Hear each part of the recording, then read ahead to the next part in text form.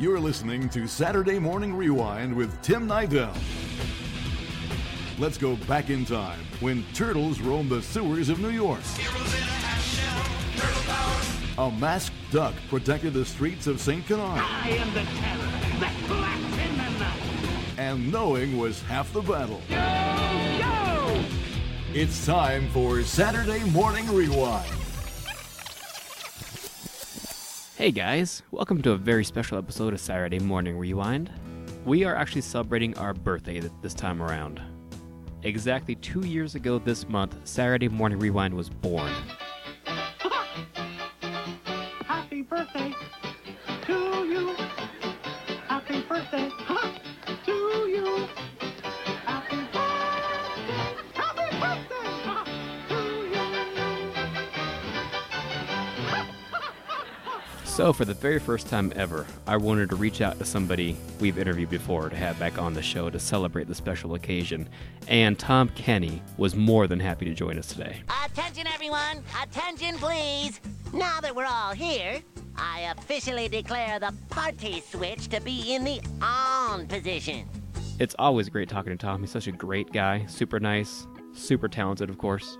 And in this interview, we talk about Shakes the Clown. It's an older movie he did. Being friends with Bobcat Goldthwait, Clarence, one of his newer cartoons, the second SpongeBob SquarePants movie coming out soon, and a project he did called Rocky and Bullwinkle, where he plays Bullwinkle. It's a short little interview because I was told to keep it short because Tom, as you know, is a really busy guy. So it's about 15 minutes. It's short but super sweet. It's going to be great. But real quick, got a couple things to plug here. Please remember to check out our website, SaturdayMorningRewind.com. Really cool website. Pictures, audio, YouTube videos, reviews of cartoons, toys, movies, video games. We got a tribute page where I pay tribute to all the voice actors who have passed over time. I got contests where I give away merchandise, DVDs. The podcast page, of course, is on there. It's just a really cool site. Go check it out. And of course, while you're there, please follow us on Facebook and Twitter, and rate us on iTunes. All the links can be found on the website. Also, one more thing. Next month, do not miss it. Don't miss next month's episode. It's going to be amazing. I'm telling you now. It's an interview I thought I would never get. I've actually been told by other people that he won't come on the show because he just doesn't do interviews, especially lengthy interviews. But the one and the only Corey Burton is joining me next month here on the podcast. And it's a little over an hour and a half long. I mean, we get pretty deep into his resume. For those of you unfamiliar with Corey's work, here's some quick audio samples. We gotta catch him, fast! Before my fans kill me! Oops, did I say my fans? I meant the Rescue Rangers fans. Hello, Wendy. Punish me! Cast off, you mangy dogs! Why didn't she lose her voice instead? That's why you need bagpipe. Ogres are already Dookie's faithful fans. We're also planning a huge trip next year. Gary and I, Gary who also works on the website and helps with the podcast and stuff, we are going to be going to the D23 2015 Expo in Anaheim next August. So any of you guys out there, you know, you're planning on going, please, we'd love to meet up with you guys. It would be so cool.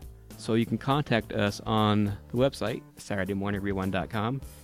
We also have a lot of plans for the website and podcast. And there is a donation link on the website. So if you like what you hear, you like what you see, go check out the donation page. We take $1, we take more. You know, whatever you feel like giving. It's going to go 100% to the podcast and website, and it'll really help us out. But all right, I've bored you enough with all my plugging. So sit tight because here is Tom Kenny. Are you ready, kids?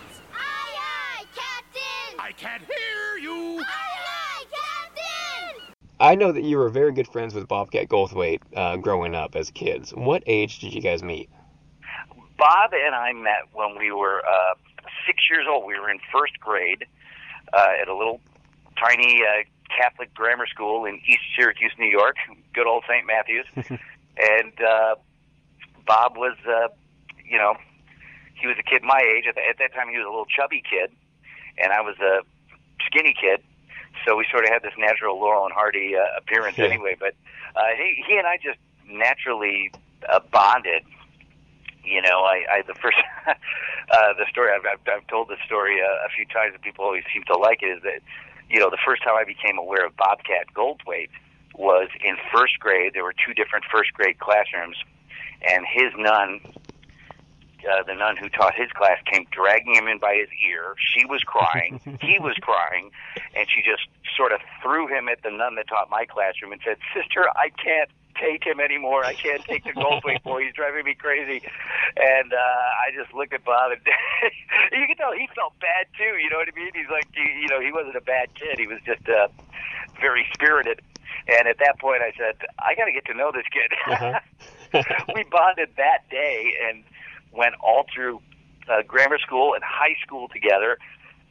You know, started doing stand-up in our little hometown together when we were teenagers, just doing open mics and kind of starting our own open mics when there weren't any, and you know, playing in bands together, rock and roll bands, and you know, we've been the best man at each other's weddings and all that. So it's kind of a lifelong friendship that's kind of unusual, especially since, you know, we both started out kind of so far away from Los Angeles, you know, geographically and mentally, you know, in the way that we grew up, you know, saying that you want a career in show business, that you want to be Mel Blanc or George Carlin or you know, whoever we wanted to be, you know, was kind of considered kind of crazy and unrealistic.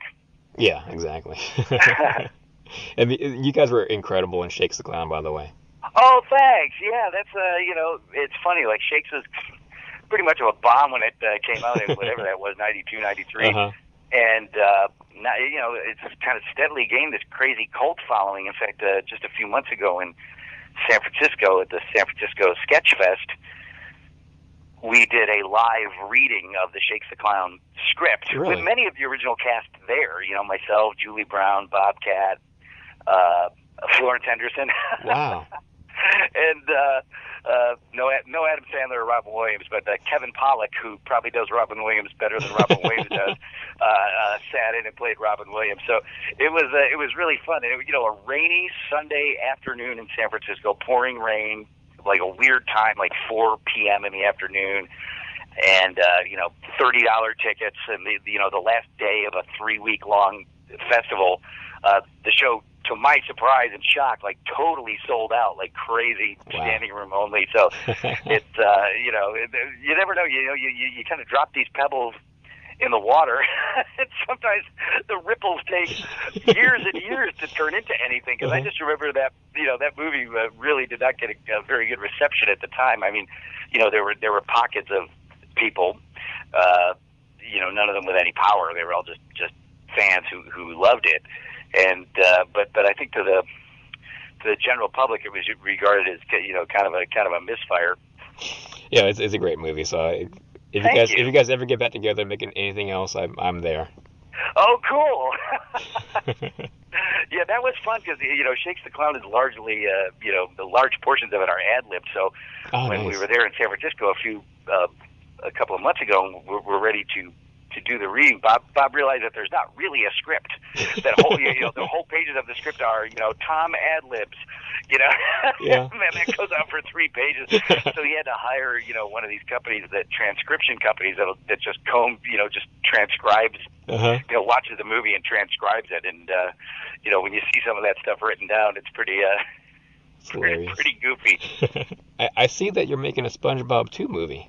Yes, we've been hard at work on the SpongeBob, the second SpongeBob movie. You know, the first one was years ago. Yeah. What was it, 2007 or something? Yeah, it was something a long time ago. A long time ago, and, you know, it did well. And but Steve Hillenburg, much to the consternation of, you know, executives, was not ready to make another SpongeBob movie. Just didn't think that he had a story that warranted the longer running time and all that. And, you know, you got to know Steve Hillenburg. He doesn't think like anybody else in show business. He, you know, even when he had no money, he didn't care about money. You know what I mean? So, you know, the integrity of the product is so important to him. So he didn't want to do another movie for no reason. And so, you know, years later, he said, okay, I got a story that I think is worth spending 90 minutes on. And he he pitched it to Nickelodeon. So yeah, we got it coming out. It's actually Paramount's. Paramount has this newly activated animation division, and we are their first film that they're doing. Oh, nice. Yeah, so there's kind of a lot riding on it. It makes me a little nervous. Yeah. We're having I was born nervous, so we're having a lot of fun, and all the original cast, and some fun drop-in guest stars. Yeah, because the first one was a lot of great guest stars in the first one. Oh, thanks. Yeah, that was a lot of fun, and it's kind of a different world now. Just in that short, whatever it is, 7 years, the world has changed so much in that SpongeBob wasn't nearly as global then as he is now. Yeah, that's true. Like now he's really managed to be completely, to blanket the earth. He's pretty much in every country, and that wasn't quite the case in 2007. And so he's known in parts of the world now that he was not 7 years ago. And I think it's going to be, it's going to be really exciting to see, see what happens with the movie. Also, all the, the way you sell a movie with all the social media and all that was not nearly in place then like it is now. Yeah. So the funny thing is, it doesn't. When you're doing a character like SpongeBob, you and cartoon characters in general, you don't notice the passage of time. I'm saying as the actor, you don't. So it doesn't seem like 7 years ago that we did the last SpongeBob movie, because I've kind of never stopped doing SpongeBob. Mm-hmm. You sort of lose track of time in a good way. We might as well. It feels like it was 6 months ago that we were doing that last movie, and then you realize it was 7 years. Yeah, that's crazy. I mean, it's been, 99 is when it first came out, right, the show? Yeah, and, we did the pilot, a 7-minute pilot short in 97. Oh, man. Oh, and then it kind of languished around and kicked around, Nickelodeon and waited for green lights and, executives to rubber stamp it and all that. So, I've been living with SpongeBob for, since 1997. That's crazy. What I do is I have a kid that was born in 1997. So people ask me how long I've been doing SpongeBob, and I figure out how old he is, and then I know that the same number is how long I've been doing SpongeBob. Let's see, he'll be 17 in October. So yeah, it's 17 years. That's hilarious. 2014 will be 17 years. All right, before we let you go, I saw that you're going to be involved in a Rocky and Bullwinkle project. What is that about? Yes, and that's a really good. That's a question that I have to do some follow up on, because we did a Rocky and Bullwinkle short, a CGI short, at the time they were making the Peabody and Sherman movie. Okay. And what I thought was that it was going to precede the Peabody and Sherman movie at the movie theaters, and it was myself doing Bullwinkle. Which was a douchebag. I never really got to do Bullwinkle. So it was fun to do him, and one of my favorite shows of all time. And Rocky was played by Dune Foray, the original Rocky the Flying Squirrel, and Natasha, legendary, in her, still spry and beautiful in her 90s. Good to hear. And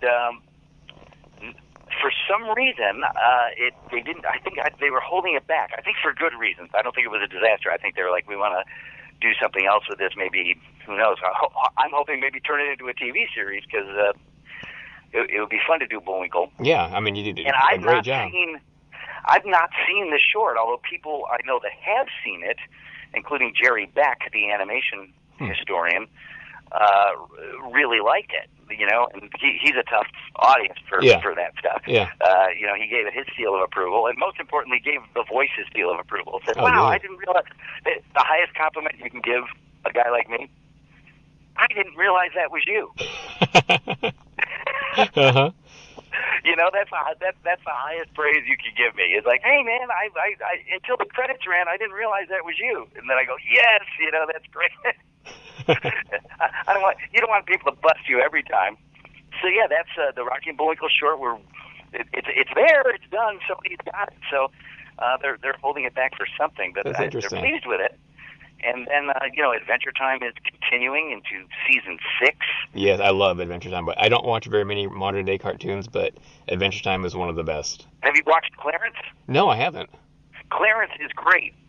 It's got the feel of an old school cartoon. Oh, good. It's got kind of a Hey Arnold vibe to it. Oh, nice. I love Hey Arnold. Yeah, cool. Yeah. So yes, watch Clarence on Cartoon Network. I do the main character is a little kid named Clarence, and Okay. he has a little friend, this feral, trailer park kid friend named Sumo. That's played by me. That kind of me doing those little nephews of Popeyes. But we don't like Skinny Jagger Popeye. So it's so Clarence is going on. Brickleberry, which I'm recording this morning for Comedy Central, that Daniel Tosh produces for Comedy Central. Very adult cartoon. Don't let your kids watch that one. Yeah, I see trailers for that. Yeah. And then on the more kid-friendly side, I'm doing a show for Disney called Miles from Tomorrowland that has not started airing yet, and another young skewing show for Disney called Henry Huggle Monster. That's for for real little kids, probably in the 5, 6, 7, 8-year-old range. Okay. And trying to think what else I got going on. I know there are other things. But we're just keep on knocking out those series. I'm a cartoon fan like you, and I love the old stuff. Yeah, can't get enough of the old stuff. No, and I love that it's all, or not all of it, but a lot of it is out there to be watched by kids today. And then some of it isn't out that I wish would come out. I'm sure you have your Holy Grail. Oh yeah. I'm sure you have your Holy Grail series that you wish would get released to DVD. Yeah, actually, I interviewed Bill Kopp last week about Eek the Cat, and that's one of those right there. I wanted to release on DVD. Oh, love Bill Kopp. Uh-huh. Yeah, he's really great, really talented. Yeah, Eek the Cat. That's one that, God, you're like, I can't believe it's like all 17 seasons of Too Close for Comfort are out on DVD, but these cartoons aren't. And no kidding. Like, really, you really need Mr. Belvedere, the complete series on DVD, and there's no complete Betty Boop set out there. Yeah, seriously. This is our historical cartoon heritage. Come on. Betty Boop is my Holy Grail that I wish would come out in a definitive, like they did with those Max Fleischer Popeyes on DVD. Yep. I guess those didn't sell as well as they wanted. So, or maybe I guess if Popeye's not going to sell, then Betty Boop. Yeah, exactly. Probably It's seems a like shame, a bad though. risk for them. They're okay, Popeye is actually this iconic visual guy that's still out there. You still see him on T-shirts and things, but Betty Boop is too, though. You see her image a lot, but I wonder that I wonder if people even know that she used to be in animated cartoons, or she's just this thing you see in gift shops, or maybe just a character from tin signs, or maybe just a character from Who Framed Roger Rabbit, Exactly. You know what? You're right. A lot of people's familiarity probably, and even that was 20 years ago. Yeah, I know. So it's pretty crazy. Yeah. So if anybody's listening to this that has the power to put Betty Boop on TV, give me a call. You'll get 2 sales right here. That's right. All right, buddy. Yeah, that's my 15. So can I get you to close the podcast as let's do SpongeBob and Ice King. Sure, absolutely. And hey, happy 2-year birthday, anniversary, whatever you want to call it. What are you calling it, Tim? I called it both. I don't quite know if it's quite a birthday or maybe let's go with birthday. So cool. So can I close with that? Yep. Yeah. Go ahead. This is SpongeBob SquarePants saying happy 2-year birthday to Saturday Morning Rewind. Good, Gary. Wait, we have to do an Ice King one, too. Hey, everybody, this is the Ice King. I am so happy that Saturday morning... Well, wait a minute. Hold on. Gunther's bugging me. Hey, this is the Ice King. I just want to say that I am so happy that Saturday Morning Rewind is celebrating 2 cartooniful years in the world. Oh, such a beautiful baby. That's going to do it for this episode. Please remember to follow me on Facebook and Twitter, and please leave an iTunes review. All those links can be found on my website at SaturdayMorningRewind.com. I'll see you guys next time. Sometimes movies and television adventure series like this one make it seem as though shooting a gun, fighting, and taking chances are fun and exciting things to do. And what's more, the good guys never get hurt. But in real life, people do get hurt, even killed when they fight or use guns. Make-believe can be fun, and there's nothing wrong with imagining great adventures. But never forget that when it's the real thing, someone can get hurt. Even the good guys. Even you. Thanks for listening to the Saturday Morning Rewind. And that's all, folks.